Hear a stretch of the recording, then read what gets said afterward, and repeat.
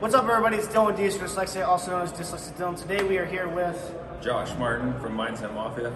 Josh. What do you do for work?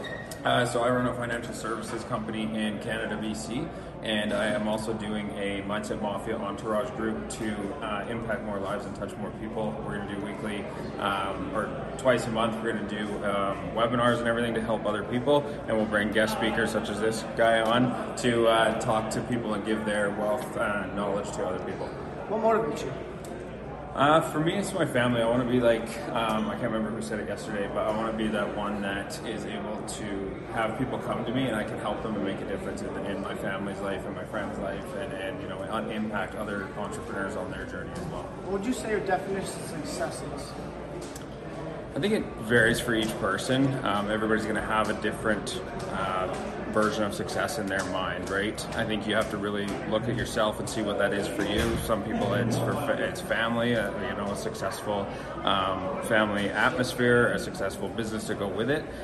For me, I want to be able to have the ability to help anybody around me and in my family. So that is success for me, as well as I want to work on the rest of my fitness goals and stuff like that. So that's for me. Awesome. What is a strong quote that you carry that you would share to the audience to help them follow?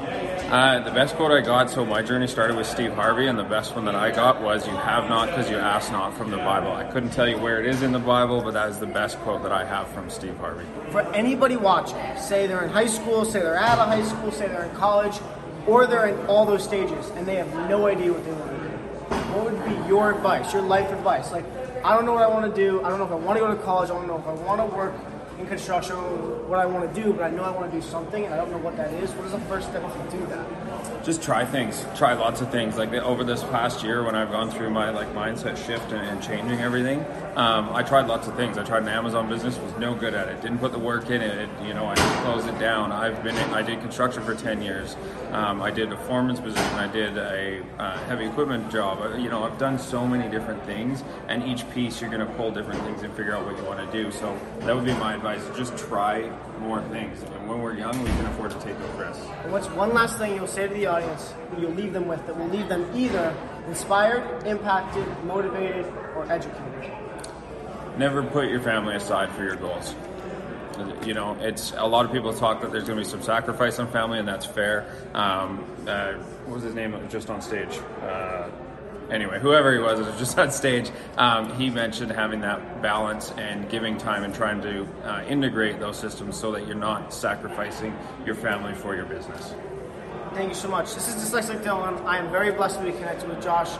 You'll see a lot of us in the future, and I'm excited to see what happens in the future. He's got a lot going on. I've got a lot going on. We're all going on the up. We're all in the winner's circle. This has been Dyslexic Dylan and Josh.